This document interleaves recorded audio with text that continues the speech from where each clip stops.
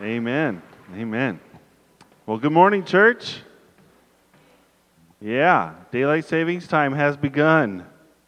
Woohoo! Let's stand together. I welcome you. We're glad that you've joined us for worship this morning, and we're going to sing The Mighty Power of God. Let's sing that together.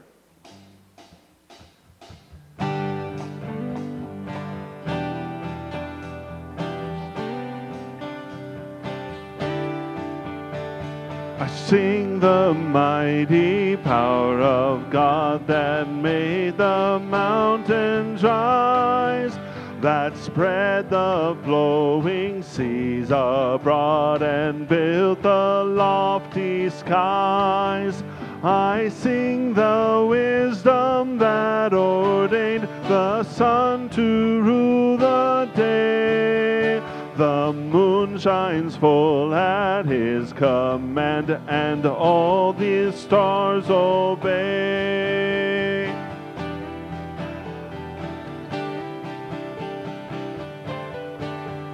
I sing the goodness of the Lord that filled the earth with food.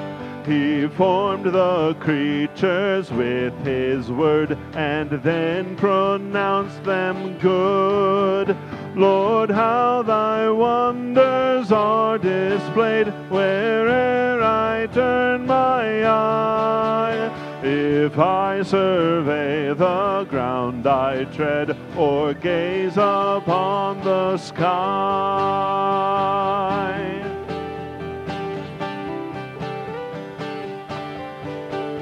there's not a plant or flower below, but makes thy glories known. And clouds arise and tempests blow by order from thy throne. While all that borrows life from thee is ever in thy care, and everywhere that man can be, thou, God, art present there. While all that borrows life from thee is ever in thy care, and everywhere that man can be, thou, God, art present there. Amen.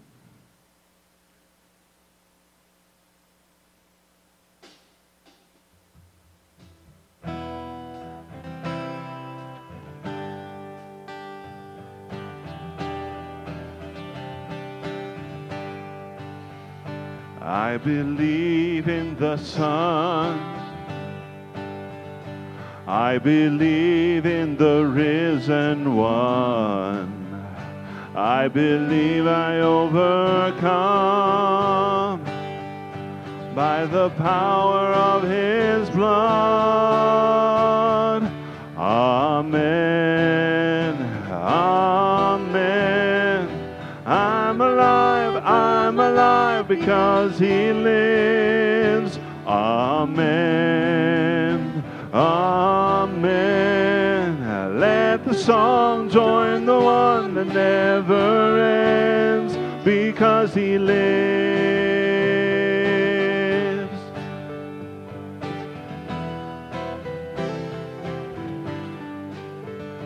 I was dead in the grave. I was covered in sin and shame. I heard mercy call my name. He rolled the stone away. Amen. Amen. I'm alive because he lives. Amen. Amen. Let my song join the one that never ends, because he lives. I can face tomorrow, because he lives. Every fear is gone. I know he stands my life, my future in His hand. Amen. Amen. I'm alive because He lives. Amen. Amen. Let my song join the one that never ends. Amen. Amen. I'm alive because He lives. Amen. Amen. Let my song join the one that never ends because He lives. Because He lives.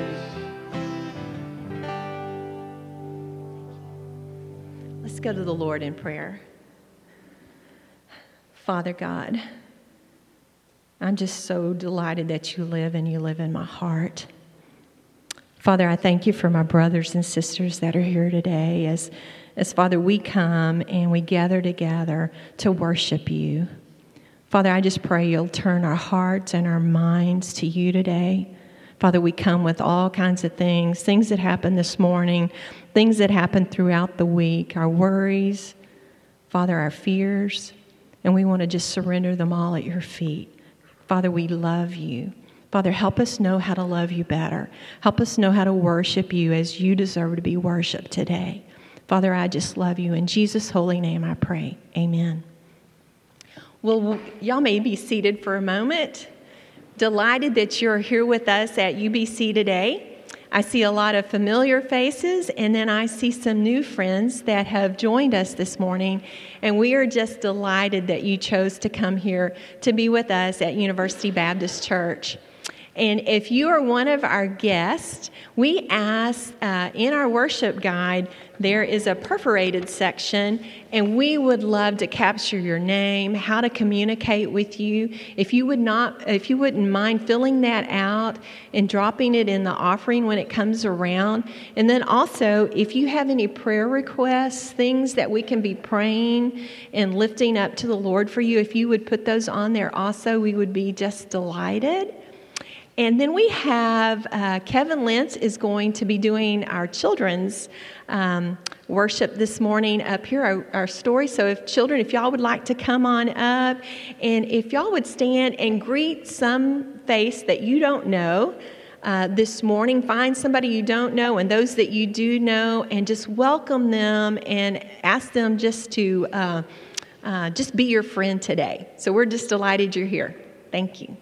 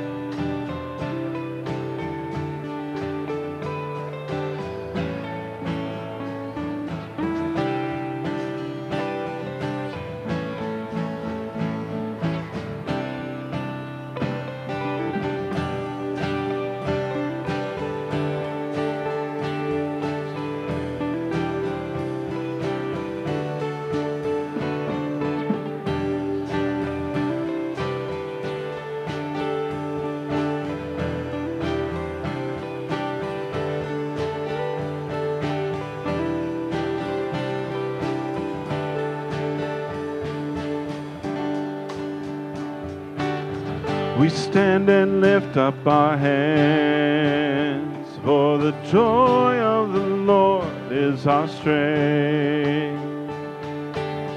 We bow down and worship Him now. How great, how awesome is He, and together we sing. Everyone sing.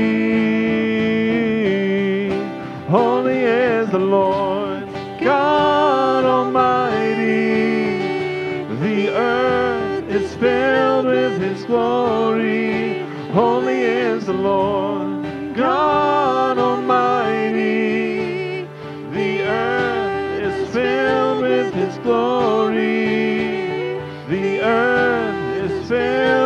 His glory. It is rising up all around. It's the anthem of the Lord's renown. It's rising up all around. It's the anthem of the Lord's renown. And together we sing. Everyone sing. Holy is the Lord God Almighty. The earth is filled with His glory. Holy is the Lord God Almighty. The earth is filled with His glory.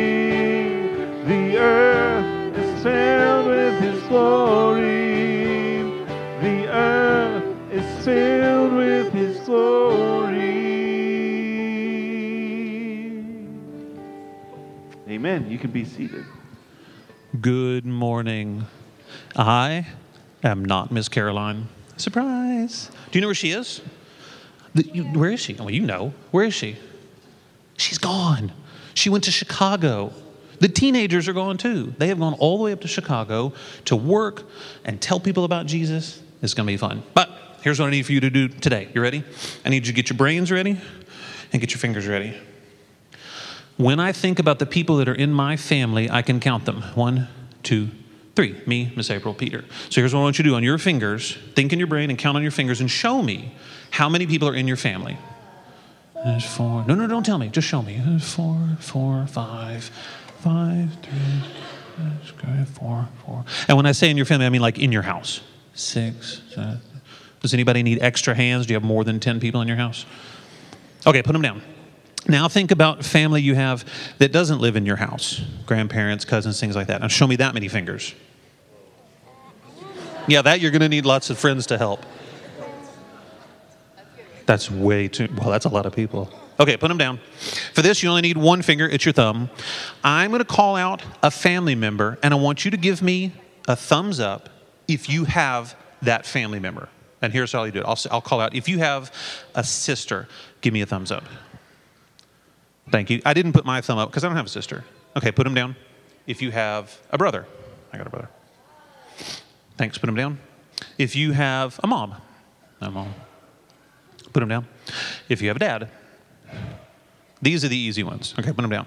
If you have a grandmother. Yep. If you have a grandfather. I don't have a grandfather. If you have an aunt.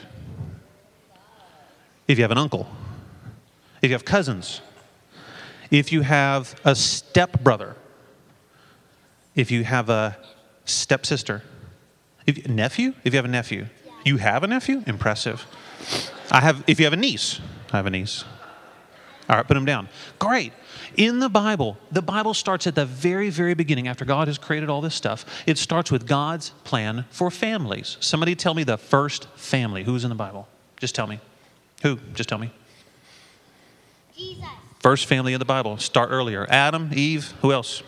Cain, Abel. And even when you start at that story, stuff kind of starts to get bad. God has a plan for families, but sometimes families don't do what they're supposed to do. And the pastor today is going to talk about families, and the Bible has not only families, but rules for families. How families are supposed to act. How husbands and wives are supposed to act. How children are supposed to act. How parents are supposed to act. Those rules for families are in the Bible, and that's good news. I want to pray real quick, and I want to thank God for families, and then you can go back and sit with, your family. God, we thank you so much for families. We thank you that you made this plan, and you've given us guidance and rules on how to have good families. Help us to always be obedient and faithful to you. Amen.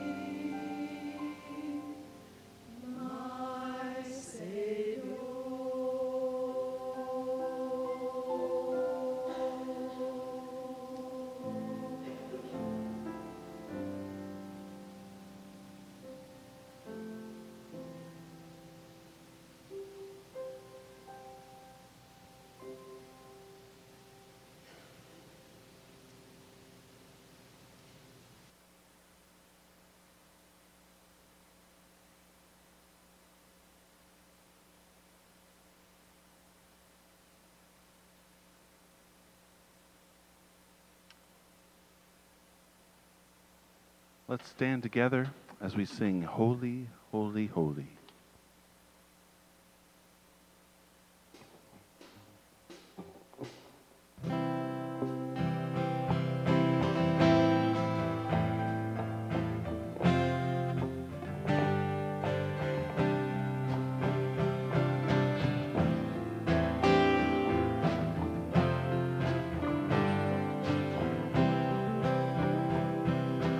Holy, holy, holy, Lord God Almighty, early in the morning my song shall rise to thee. Holy, holy, holy, merciful God in three persons, blessed Trinity.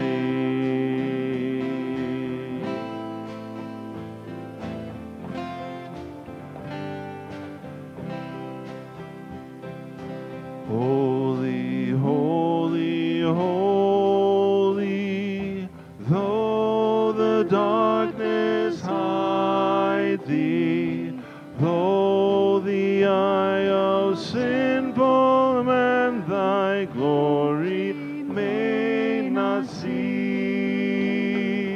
only thou art holy, there is none beside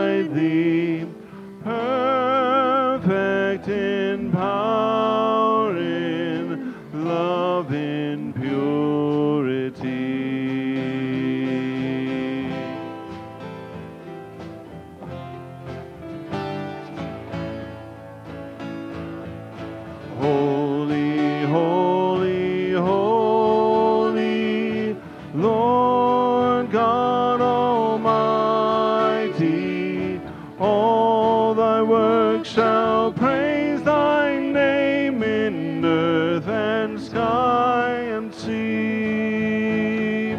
Holy, holy, holy, merciful and mighty, God in three persons, blessed Trinity. God in three persons, blessed Trinity.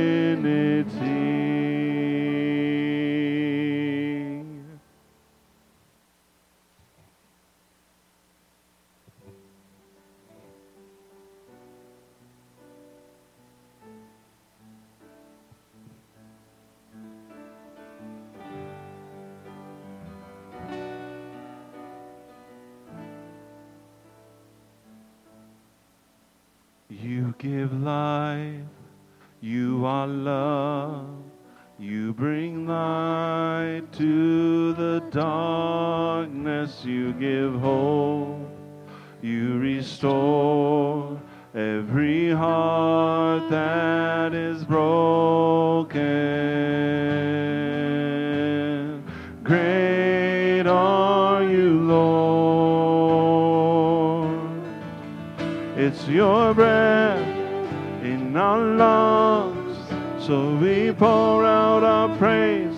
We pour out our praise. It's your breath in our lungs, so we pour out our praise to you only.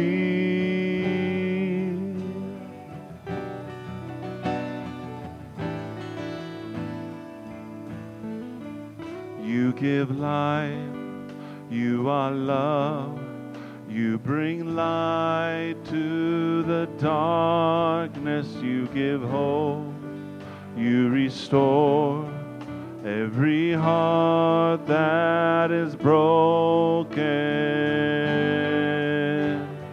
Great are you, Lord. It's your breath in our lungs, so we pour out our praise. We pour out our praise. It's your breath in our lungs, so we pour out our praise to you only. It's your breath in our lungs, so we pour out our praise. We pour out our praise. It's your breath in our lungs, so we pour out our praise to you only.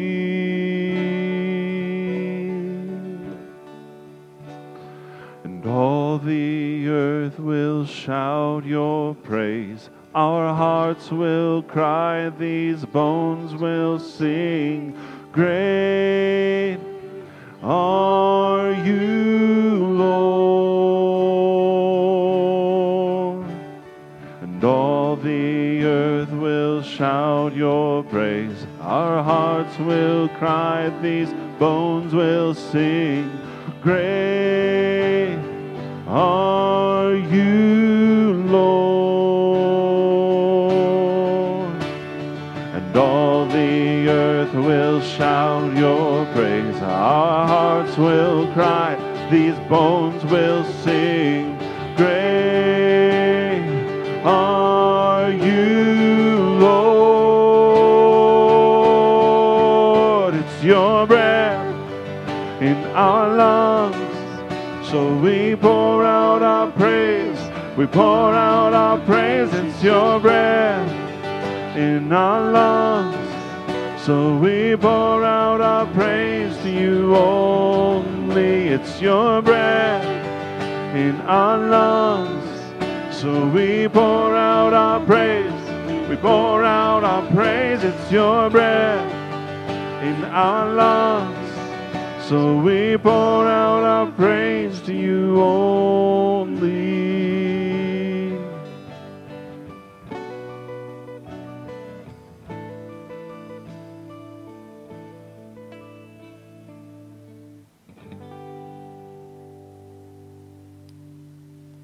Amen. So we pour out our praise to you only. You know, one of the reasons that song is so meaningful for us this morning is that it helps focus our hearts, focus our souls and our minds as to why we're here. Right? That we gather here today to praise our one and only God and King, because there is none like him. Right? He gives us life. He gives us breath. And he brings light to the darkest situations. So we can stand and see that all creation waits to sing out and to declare his praise. And so our hearts will cry, our bones will sing, great is the Lord. What a powerful truth that reminds us of why we're here. And that's not a truth that we just surrender once we're done singing and we sit down. That's a sentiment that we want to carry through our entire moment this morning and into our entire day and into our entire week. Right? That we don't stop praising God with the proclamation of his word, but we just continue to acknowledge his greatness and who he is.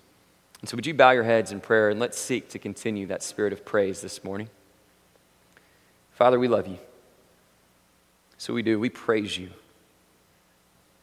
Father, you give us love. You give us hope. You restore all that is broken. And so we can come together this morning and acknowledge your greatness, your supremacy. Father, we pour out our praise to you and to you alone. So, Father, we need your spirit in our midst. Father, guide me as we have the chance to open up your word. Let us be faithful to the things that you want us to know and to see, so that we may all leave here transformed today. We love you, and we pray all these things in Jesus' name. Amen. Amen. All right, well, good morning. How is everyone? Hey, spring break and spring forward. Good job, okay? If you're here, you wanted it today, okay? And I appreciate it. I can't verify if you actually get extra credit or anything like that in heaven, but if you do, you probably all are qualified for it after today. We have a lot going on here, and believe it or not, we're actually getting fairly close to wrapping up this series on these key convictions, right? That we've been walking through this journey for quite some time. We have about 2 more weeks. After this Sunday, we have 2 more Sundays, and that will pretty much complete that journey. And so let me remind you a little bit of what we've been trying to accomplish. That these convictions we've been walking through are the things that we hope will shape the culture and the vision of this church. That we are first and foremost going to be gospel-centered. Everything we do is going to be measured against the gospel of Jesus Christ over and over and over again. And we're going to be biblically guided, right? We're going to cling to the authority of the scriptures. We're going to see them as authoritative even when it hurts, even when it's unpopular. We're going to be guided by the scriptures. We're going to be prayer-driven. Right, with an emphasis on fasting. We're going to be able to come together and be known as a church that knows how to pray. We're going to see it as the greater work before we do anything else. We're going to be discipleship focused. We actually spent quite a bit of time working through that one because we wanted to understand how discipleship shapes our identity, how it shapes the work that we've been called to, that we are to be disciples who make disciples. Right, no matter where the Lord sends us. But what we see is that the goal is not that we would just gather and grow in some sort of knowledge or in some sort of study. What we want to see is that we want to ignite a movement. Right, we want to see thousands baptized, hundreds of churches planted. That's the goal. And that's why we're going to be focused on discipleship. But we want to give that focus meaning. We want to give it significance. We want to find inspiration and encouragement. And so we're going to be a church that seeks to foster a true spirit of worship. We talked last week that that's more than just music, right? That's an act of service and submission to God. Whether we gather together or we scatter throughout our week, we want to worship God in a true spirit of all that it entails. Now, in a couple of weeks, here's where we're headed. Next week, we're going to talk about the importance of giving, everyone's favorite subject, right? So get ready for that one. But it should be meaningful, an opportunity for us to give consideration to how the gospel influences our response in giving. And then we're going to close this series with attention towards community and love. And that, to me, I would say, is probably one of the most important ones that we will discuss through the whole series. But today, we're going to continue this discussion. We want to be known as a church that acknowledges the family valued, right? Where a family is valued. Now, notice, I'm not saying family values, and that's by design. Because today's sermon is not necessarily an opportunity for us to come and give consideration to the values that should shape our family, though that will be part of the discussion. What I'm really trying to suggest to you is that this is going to be a church where we are going to value the family. right? That families can come here and be loved on and encouraged and supported, right? That we're going to value God's design for the family. Now, here's a couple of disclaimers as we begin this topic this morning. Anytime you have a discussion on family, it's a pretty comprehensive and complex term, isn't it? Because there are so many different lenses and angles in which we understand family. Now, because of some current events and current topics in culture, what I sense happening is that more often than not, churches begin to really focus on the understanding of family by emphasizing marriage, right? And we kind of reduce our understanding of family by simply looking at marriage. And now, hear me, marriage is incredibly important. And I have a strong conviction on the biblical sanctity of marriage. But that's not today's message. Because family is so much more than that. And while we want to emphasize marriage, we don't want to overemphasize it and neglect the fact that Jesus himself never married. Paul never married, right? That there's more to family than just marriage. Yes, it's husbands and wives, but it's mothers and fathers, brothers and sisters, sons and daughters, and everything else in between. So it's a complex topic, and we don't have time to work through each angle and each lens this morning. We can't work through all those different perspectives. So what I'm hoping to do is to have kind of a high-level view so that no matter what role you play in family, it can be meaningful to you today. And we can see how the family can flourish with the gospel. That's really kind of the main point of the message, that the gospel can flourish in and through the family. And so how do we seek to make that happen? Now, whenever we begin to define family and we begin to try to describe it, there's a lot of different terms, a lot of different descriptions that we could offer. The one that I kept coming back to this past week is that it's unpredictable, right? I mean, think about how you got your family. You didn't have a whole lot of say in the matter, did you? It's pretty unpredictable. You didn't have a chance to choose your parents, whether you have parents or not. You didn't have a chance to choose your children, whether you have children or not. Even though we have an element of choice with the person we may or may not marry, even that is fairly unpredictable, isn't it? And yet here we have these relationships that are so important and they're so unpredictable, and yet it's the family that tends to have the greatest influence on how it is that we will navigate through the unpredictable elements of life. Because life is unpredictable, isn't it? All these twists and turns that come our way, and it's family that helps us navigate those or influences how we will navigate those. And that's kind of what we want to discuss today is how do we manage the unpredictable elements of life in a manner that allows the gospel to flourish in and through the family. Now, I was thinking about the essence of unpredictability, and it reminded me of one particular story, surprise, surprise, where I was thinking back, and it occurred in October of 2012. And I remember it being specifically around that time frame because Annabelle was just a couple of months old. And I remember it occurred on a Wednesday. And I know it was a Wednesday because I had a regularly scheduled church meeting that I had to go to that night. And so I remember that anytime I had meetings in the evening, I often tried to get away a little bit earlier so I could go home, spend some time with my family, have an early dinner with my kids, and then go back to the meeting. And so I had left, and the predictable nature of the evening would have been just that. Meet up with the family, have dinner, go back to work, call it a day. Okay, that's what I expected. So I arrive at home, and Jennifer gets there around the same time. I think she had been out with the kids for a couple of hours running some errands. And so we walk into the house, and I go to the kitchen, and she walks to the other part of the house. And this is the first clue of the unpredictable nature of the events. Because as I'm standing in the kitchen, she calls out to me, and she says, "Oh, Jared, the hallway is soaked." Now, that was an unpredictable comment, okay? And so I start to comprehend what it is exactly that she's saying, and I start thinking, okay, well, what do we mean by soaked? Did the dog not get let out in time? Did a kid spill, some water or something? What do we really mean here? But the urgency in the tone of her voice let me know that it was more than just your typical accident. And so I joined her in the hallway and saw exactly what she meant, as there was water completely covering our entire hallway. And as I began to kind of assess the situation, I looked in the bathroom. There was at least 1 inch to 2 inches of water in our bathroom as well. And I stepped even further away and noticed that water was actually seeping through the walls into our living room and into the playroom. And actually, as I made our way out to the master bedroom or master bathroom, it was covered in water as well. So it was soaked, for sure, okay? Flood was probably a better definition. And so I'm immediately trying to assess the situation and try to figure out how I'm going to fix it. And I will admit to you that even in that early moment, I don't think I really understood the gravity of what had just transpired. So I'm thinking, okay, call a plumber, call a carpet cleaner. We'll get this thing wrapped up in a couple hours. No big deal, right? It's gross, but we can handle it. And so I get on the phone, call the plumber. I describe to them the situation, and that's the first time I hear the words water mitigation company. And that, to me, I had never really heard before, but it sounded a little bit more serious than carpet cleaning. And so they explained that they'd be coming out with a water mitigation company.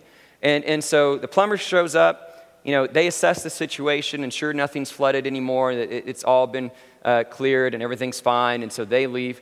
And then the water mitigation company shows up. Now, when these guys show up, they're like one step below a hazmat suit, okay? And so they've got the shoes, they've got the gloves, they've got the mask on. And that's when I start to anticipate this is a little bit more serious than maybe what I imagined.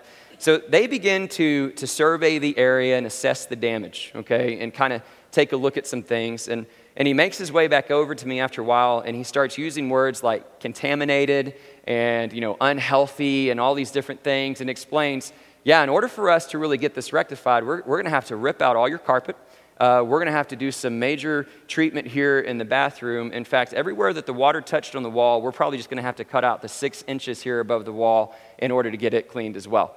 So as he's describing cutting up my wall, it really begins to sink into me, all that is going to take place. And so I look at him and I say, well, how long are we talking about here? And he goes, oh man, we're going to be treating this at least until 11 o'clock tonight. I mean, you're going to have to gather some things and stay somewhere else.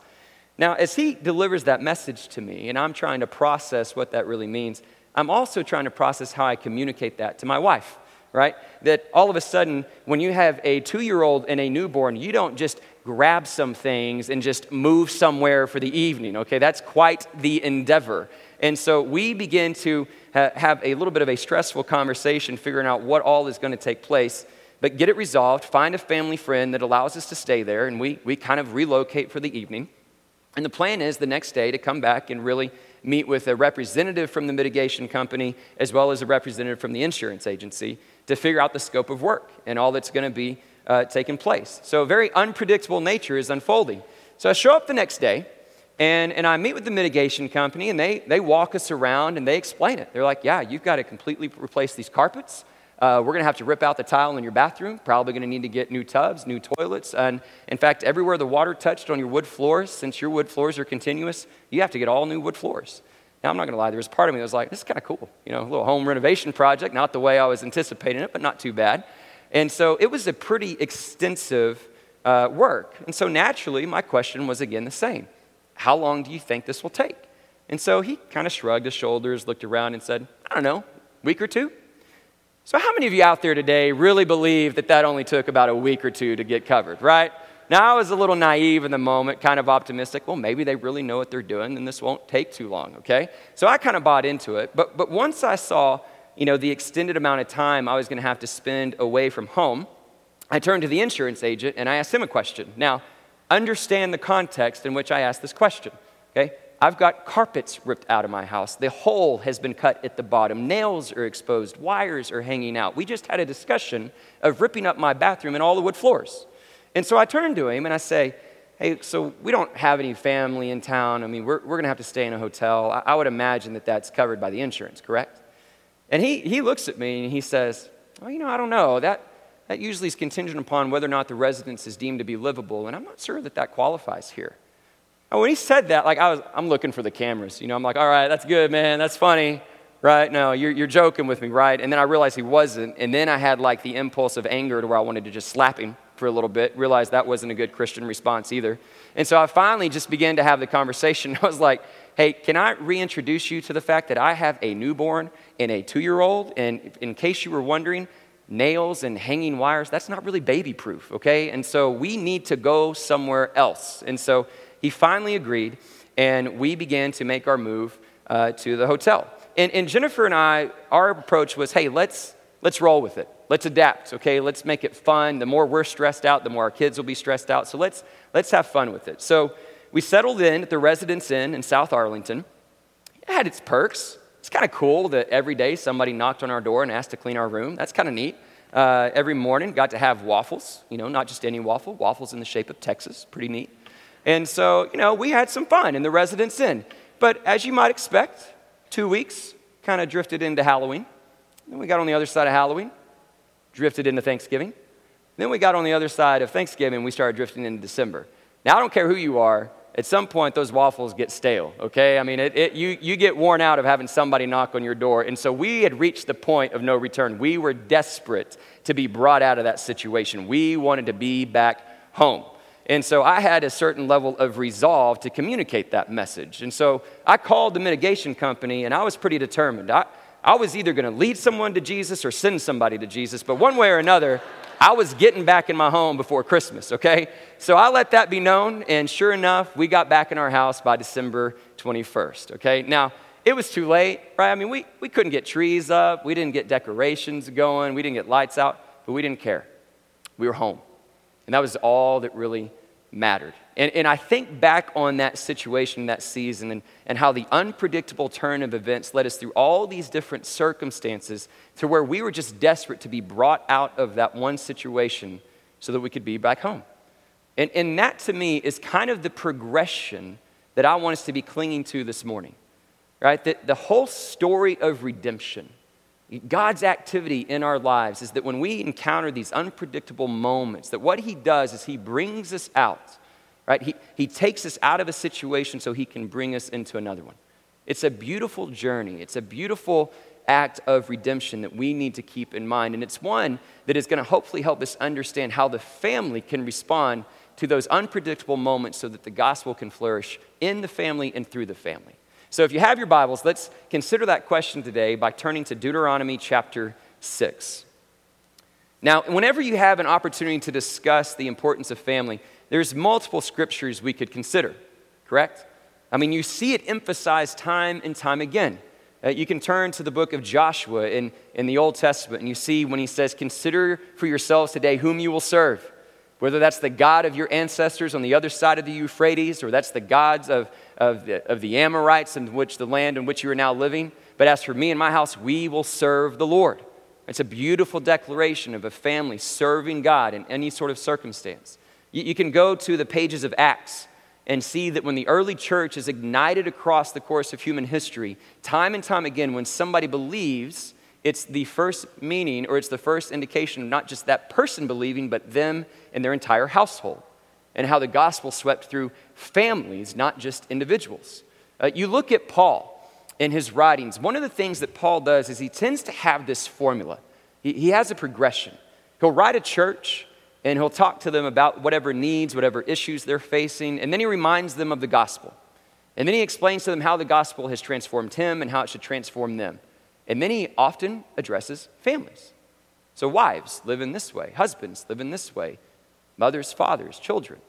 And he begins to work through the family construct. And what we see from the old to the new is that the family is a valuable part of God's design. And it is a beautiful vehicle for the gospel to flourish in it and through it. Okay, so there are many different scriptures that we could look at, but I kept coming back to Deuteronomy 6.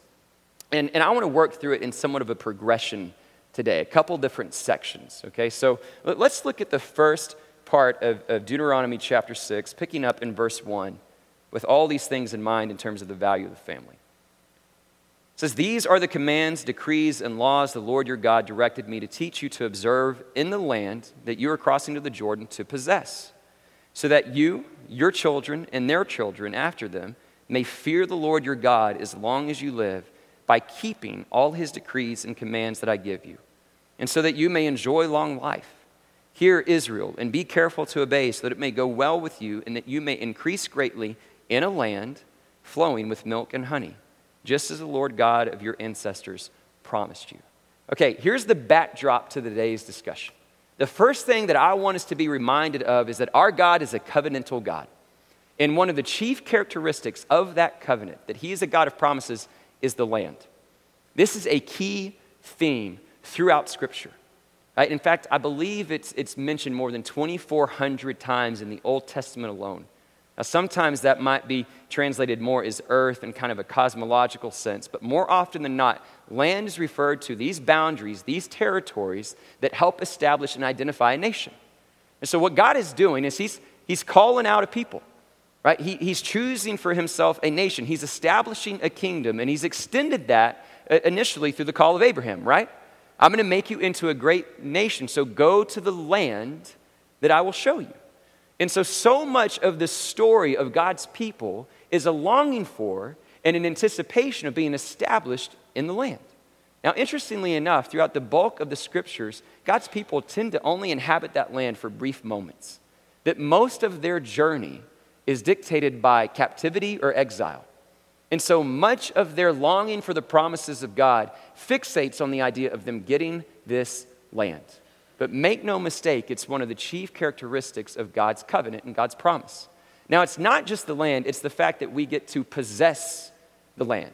Now, the word possess here has the idea of an inheritance, right? That we are heirs to this covenant, heirs to this promise. And so it gets us to see that this is something that he is going to entrust to us, this kingdom that he's building. But there's something significant about it when we think about how it unfolds for the people of Israel. That it's not like God's just giving them vacant pieces of land to go live. Okay, it's not like God's a real estate agent and he's taking them to the corners of the earth and saying, well, this one's empty. This looks pretty good. 4-bedroom, 3-bath, pool in the backyard. What do you think? You guys want to live here? You know, it's not that sort of journey. He's got a specific destination in mind.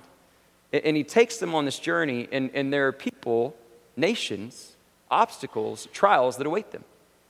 Right? That many times, in order for them to possess the land, they were going to have to go to battle. They were going to have to go to war. Right? There was going to be obstacles in front of them. And this reveals a unique characteristic of God. Right? That yes, he's a God of promises. He's a God of covenant. He has this kingdom that is waiting for us, but we must meet him halfway and be ready for battle. We need to trust him. He's saying, I'm going to deliver it into your hands. And time again, the people of God would show up and see these enemies that were far greater, that they would outnumber them, that would be more superior, but they had to have the faith that God would in fact deliver them in those moments. It's a great picture of how it is that we respond to God's promises. We don't just get to sit back and wait for him to do everything on his own. We have to join him in that journey of faith and reveal that we too are ready for battle, that we are willing to face those foes and those enemies. It's a gesture of faith. It's a gesture of trust. Which is why another component we see here in the beginning parts of this passage is that when we inherit this land, it is so that we might fear the Lord. And it's not this fear of fright and terror. It's one of reverence and awe. One that sees him for the greatness that he holds, sees him for who he is, that he's the one that can deliver us from all things. And so we want to have this covenant experience. We want to live in this posture of fear, and we do so by keeping his commands. That word keeping means exercise great care over, pay careful attention to. So what we're saying here is that God is saying, listen, all these things that I have in store for you, all these commands, pay attention to them. Don't take it lightly. And that's a good word for you and me, right? That so many times we respond to the promises of God and the covenant of God by just giving casual consideration to it, right? And we go through the motions. And we have this casual form of Christianity where we show up to church here and there, we give consideration here and there, and what he's saying is, no, give careful consideration in every area of life. These things matter. These commands, these decrees are significant. So this serves as the context for what we are going to see unfold in the next section of this chapter. Picking it back up then in verse 4. Hear, O Israel, the Lord our God, the Lord is one. Love the Lord your God with all your heart, with all your soul, and with all your strength. These commandments that I give you today are to be on your hearts, and press them on your children. Talk about them when you sit at home and when you walk along the road, when you lie down and when you get up. Tie them as symbols on your hands and bind them on your foreheads. Write them on the doorframes of your houses and on your gates. So this is the section then that begins to reveal to us the importance of family. And so he reveals the essence of these commands. Right? Jesus himself is going to highlight this passage. When he's asked, so all the commandments, which one's the greatest? Which one do we need to pay attention to more than any other? And Jesus responds to that question and says, well, you know, love the Lord your God with all your heart, all your soul, all your mind, all your strength. This is the greatest commandment. And so we have this foundational declaration of the love of God that serves as the undercurrent to families. Now, what we see in Deuteronomy 6 is that command is best identified and begins to reveal itself through the process of a family. Now, we have the emphasis of children here, but again, as I said earlier, I want us to consider it from every angle and every lens that is influenced with family. Okay, so it starts out by saying, impress this upon your children. Now, that word impress means to teach by repetition, to say it over and over and over again, right? And so there's this understanding that there's going to be a consistent, repetitive nature to understanding the command of loving God. But here's another part of this word that's very significant. It's not just about teaching through repetition, but understanding that it is preparing you for a future action. I love that. It's not enough just to memorize what God has said, that it's actually preparing us to respond. It's this idea that the kingdom isn't going to just fall in our laps, but we actually get to help usher it in. Right? He's preparing us for action. So impress these things upon your children.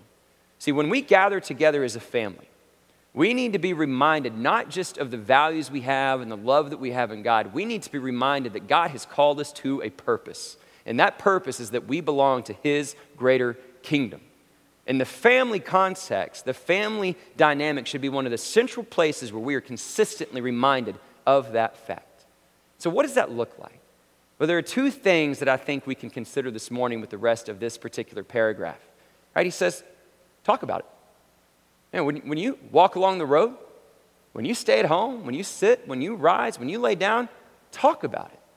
Spend your time discussing these things. See, I read that comprehensive description there, and what it tells me is that we should be able to experience the truth of the love of God no matter what season or what circumstance or what unpredictable factor may present itself to us. And so what we do when we spend time as a family, when we go through the twists and turns of life, we give great consideration to the commands and the decrees that He has given us. We give great consideration to that our God is a God of promises, right? That we need to figure out what does it mean to fear Him and trust Him no matter what obstacles we face. So we talk about it. And there's a lot of practical ways to really integrate that, but let me just give you one this morning. Practical lesson for families. Put down your phone.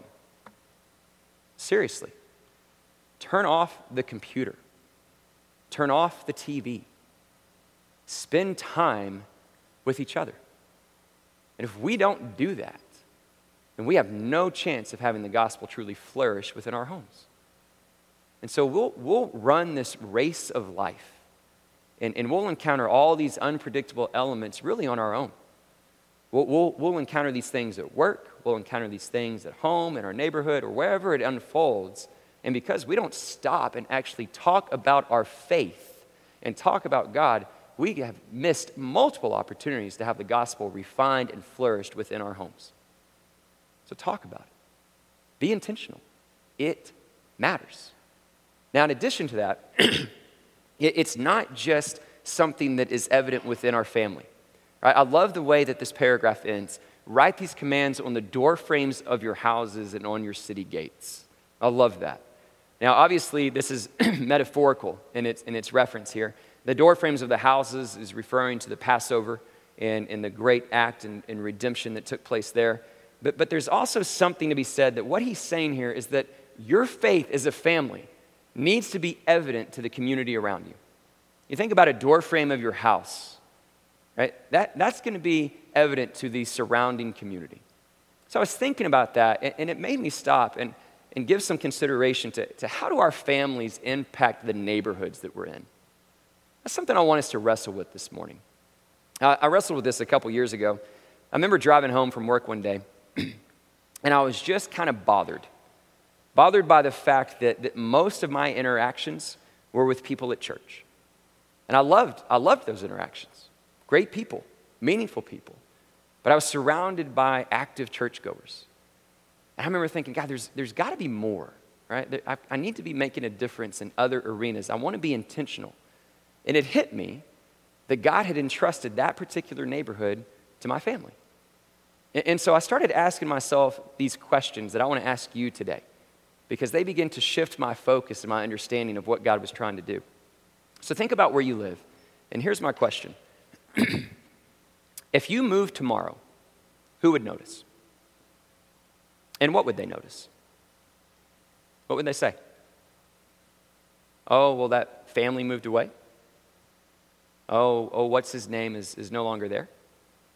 Hey, there's a new house available. What would they notice? What kind of impact have we had on our neighborhoods? I started thinking, do I even know the names and the stories of the people that live around me? And I didn't. And I started thinking, man, all these people have been entrusted to this family. That we have an opportunity to allow the gospel not just to flourish in us, but through us, and to make a difference in this community.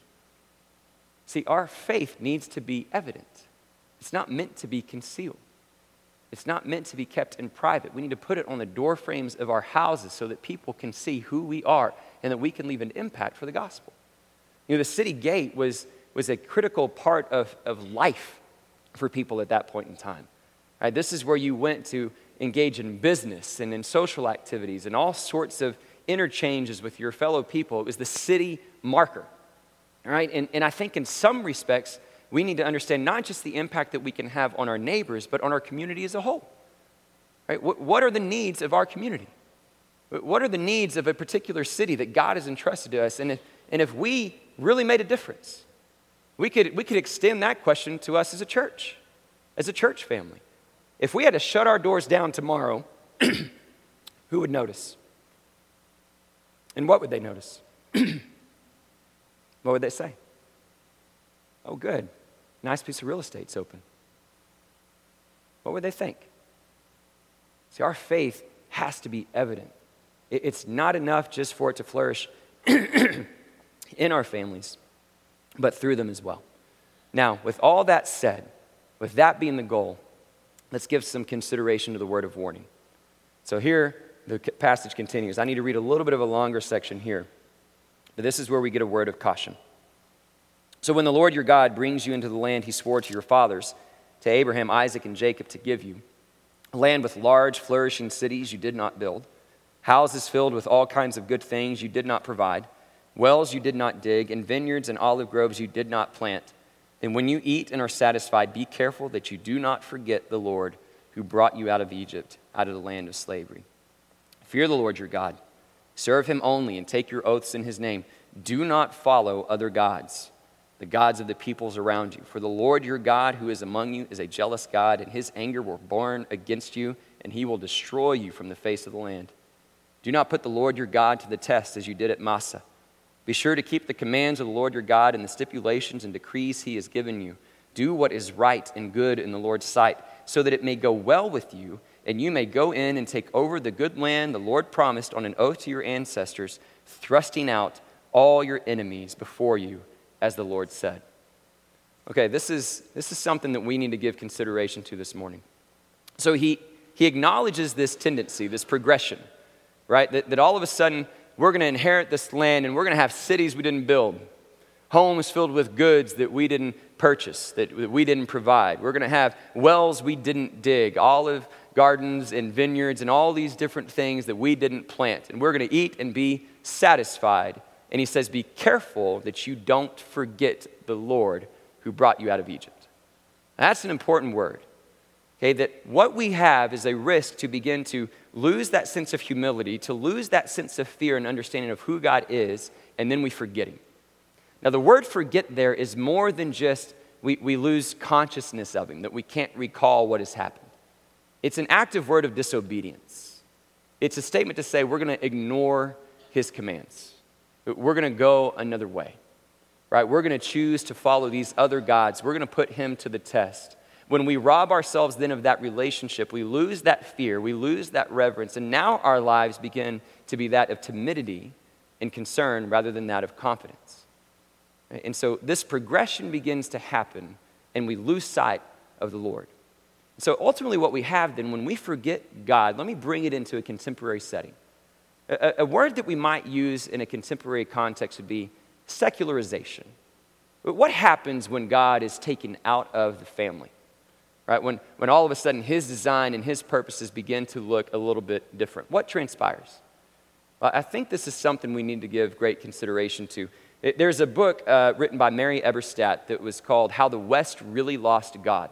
I read it a couple years ago and it had a great premise, right? That the idea of secularization, this idea that we tend to lose sight of who God is, the typical story is this, right? That many, many years ago, mankind didn't have the answers, the technology, the science that they needed to understand this world around them, and so religion filled the void. They asked their questions, they sought their truths, and so they came up with these fictional stories to give them peace of mind.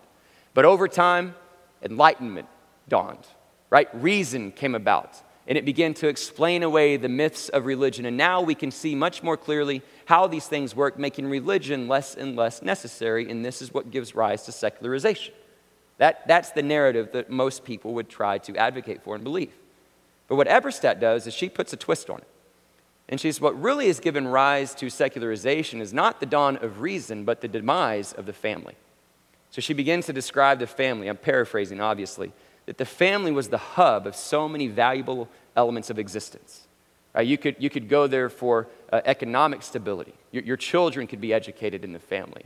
The elderly could be cared for in the family. You could find purpose and meaning and significance. But over time, all those different values began to be diminished from the family. You could work somewhere else. Kids could be educated somewhere else. We could ship elderly off to nursing homes. We could have all these different elements that begin to create a demise towards the family. And one of those that I at least need to mention this morning, somewhat respectfully and cautiously, is the sexual revolution of the 60s in particular. Right? That all of a sudden, this desire for intimacy and experience went beyond just the idea of how that can help reproduce and create family, but was an individual expression and experience that you could pursue however you wanted. And so all these things began to whittle away at the family, and as the family diminished, her argument is that's what gave secularization a foothold. That families are what give us a strengthening in society, and as soon as you weaken family, society falls along with it. So there are several statistics to back this up. I have several of them with me today that can acknowledge the struggles that we have in family. Here's one trend that we must acknowledge. That in 1960, around 71% of children that were born in that particular age were born in a family that had a mom and a dad in their first marriage. But in 1980, those numbers fell to about 63%. And today, it's at 46%. So more than half of the people born today are not born in a traditional family setting of a mom and dad in a first marriage. They're born into some level of, can I say it, brokenness. Single parent, divorced, widowed, whatever it is. Some level of brokenness. And so we have a different picture of family that people are being born in today. And as a result, certain destruction, certain challenges, certain obstacles are permeating our society. And so notice the common denominator. Here are some statistics. These come from a number of different sources. I can give them to you later.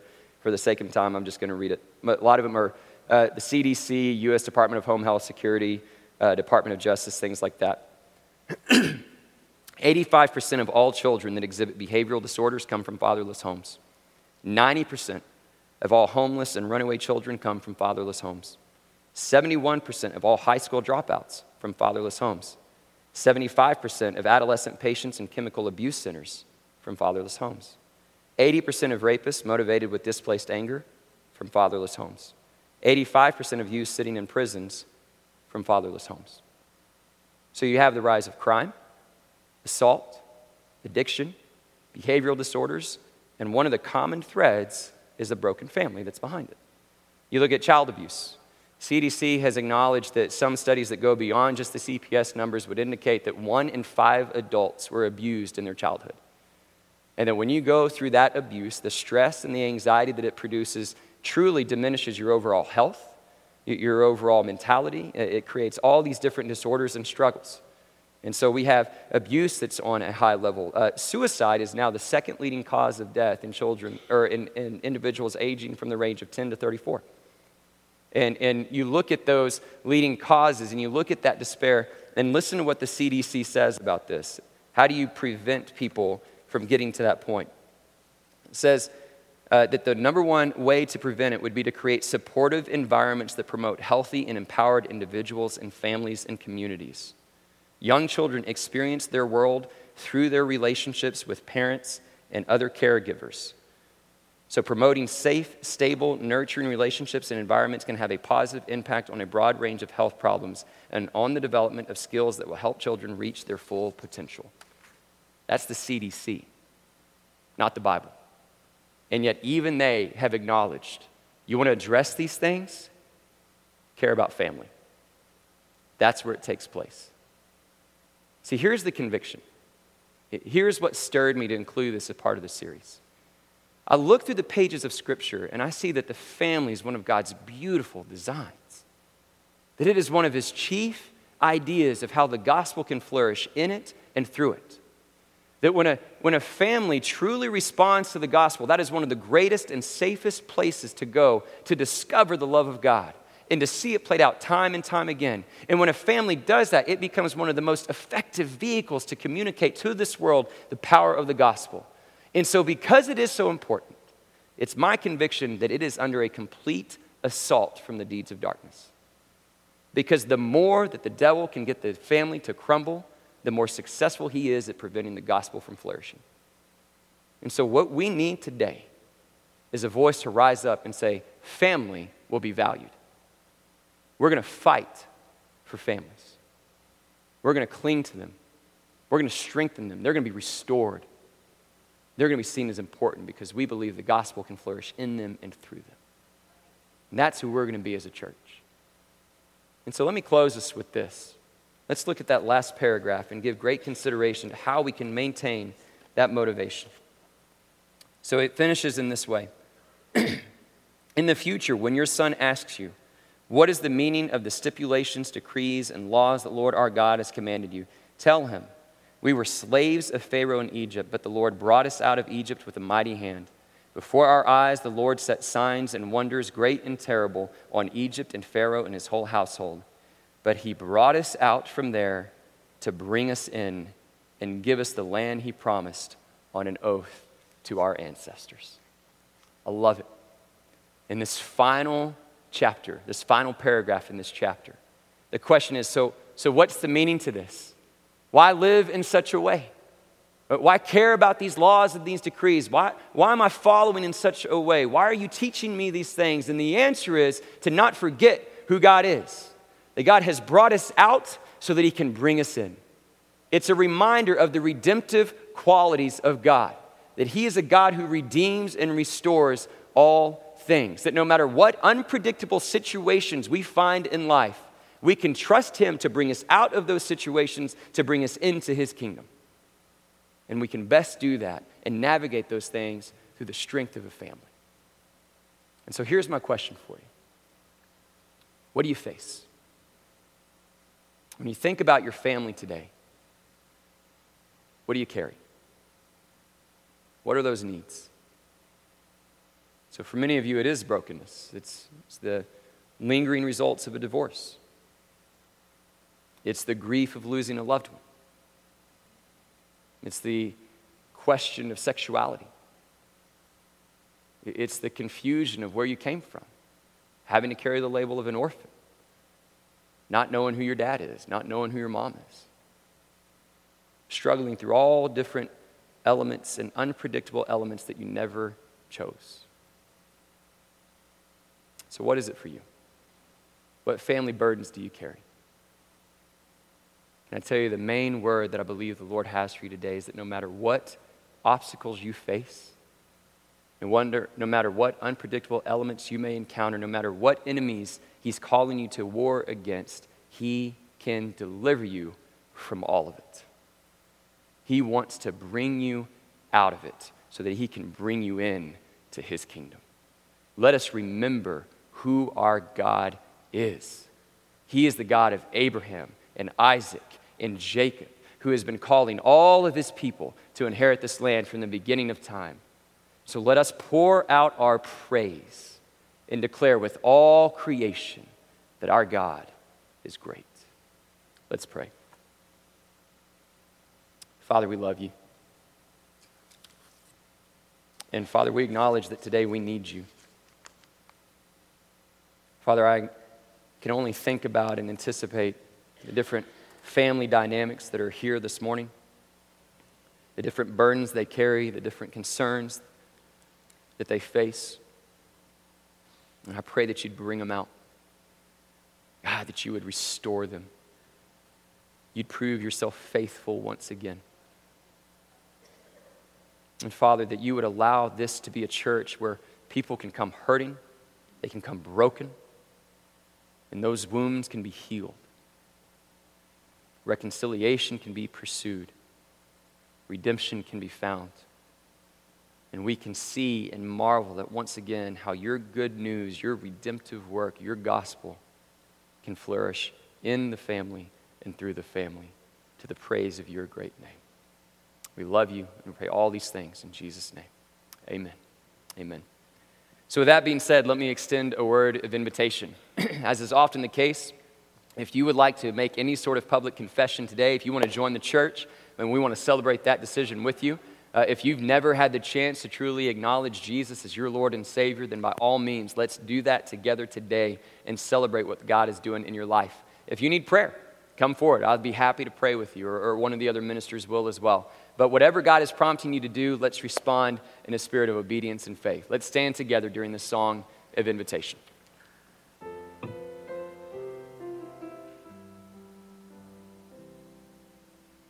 Wonderful, merciful Savior, precious Redeemer and friend, who would have thought that a lamb could rescue the souls of man?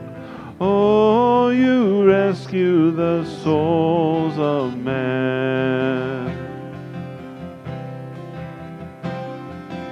Counselor, Comforter, Keeper, Spirit we long to embrace. You offer hope when our hearts have hopelessly lost our way. Oh, we've hopelessly lost our way. You are the one that we praise. You are the one we adore.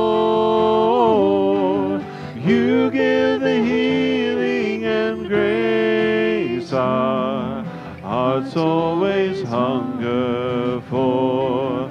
Oh, our hearts always hunger for.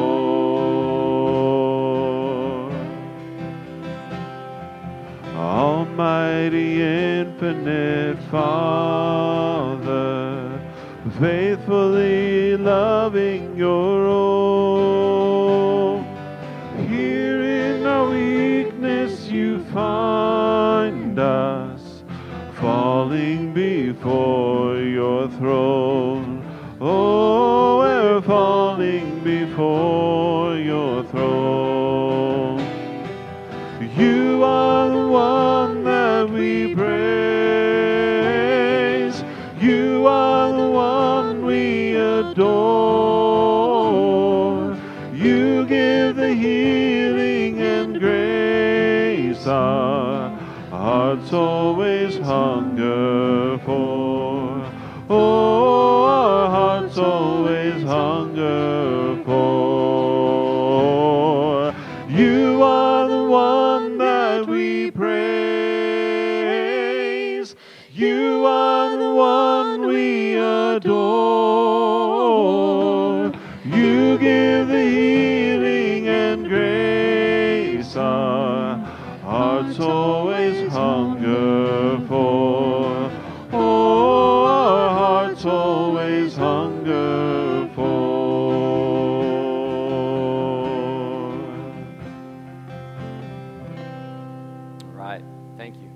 All right, I'm going to ask the congregation to be seated. I've got a couple of announcements to make, and then we've got a cool little potential video we're going to show you. And then after that, I'm going to come up and share with some of the decisions that just took place. And so just a couple reminders. It's spring break, and so no activities here on Wednesday night. You're more than welcome to come, but you'll be alone, okay? And so we're shutting the place down. Enjoy the break. Spend some time with your family. But we wanted to make sure that you're aware of that. In addition to that, I also would remind you to continue to pray for the nominating committee and the personnel committee as we continue our search for a new worship minister position of worship and music. And so again, always want to give acknowledgement to the faithful service that Casey's done, that Brad and Sarah have done. We've been under great leadership, but we're looking forward to continuing that journey. And as we said last week, if you have a name or a recommendation for the nominating committee to consider, please let them know today. We're going to be meeting later this week to try to pin that down and to identify a search committee. So we want to give you a chance to make any recommendation that you have. So you can find me, you can find Marilyn Butler, anyone on that committee, okay? Now that being said, I think we're ready here. Are we ready? Okay. This morning, we had the youth leave for Chicago for their spring break mission trip. And when I say this morning, I mean 4:30 a.m., which was really 3:30 a.m. if you're following me, okay?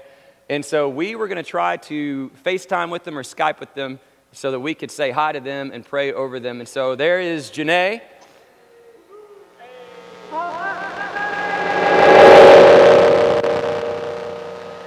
That's really what it sounds like there. That's not here.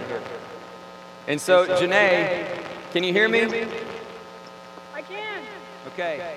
So give us a quick update on everything that's going on with the youth and how we can be praying for you. Say a word to the church.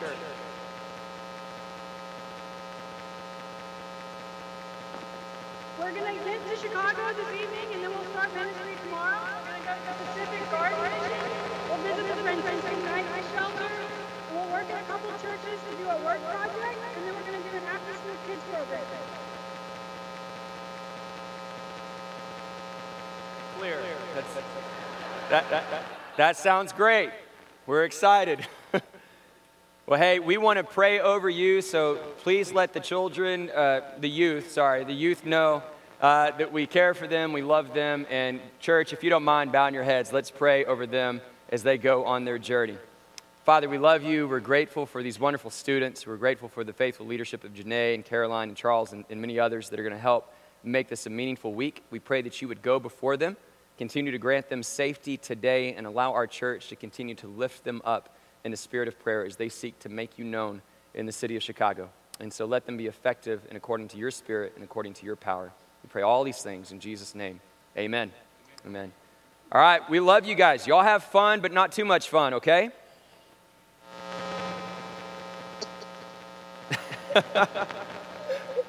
Awesome. All right, so be praying for them this week as they're in Chicago. A couple other announcements. Let me have Miles Barron come on up with your family. So my friend Miles here has made a decision to make Jesus his Lord and his Savior. And so we want to celebrate that decision today.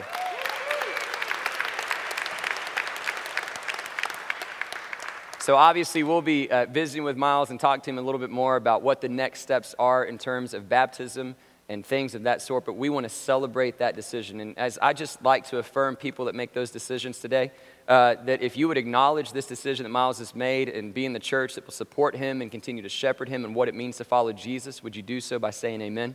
Amen. Amen. Miles, I'm going to ask you to stand up here with your family, and then I'm going to ask all these people to come by and give you a high five when it's all said and done. Is that cool? Okay, can you give good high fives? Let me see. Ouch. Okay, good. All right, y'all, it's been a good day. Why don't we stand together, join hands, and sing our sending song?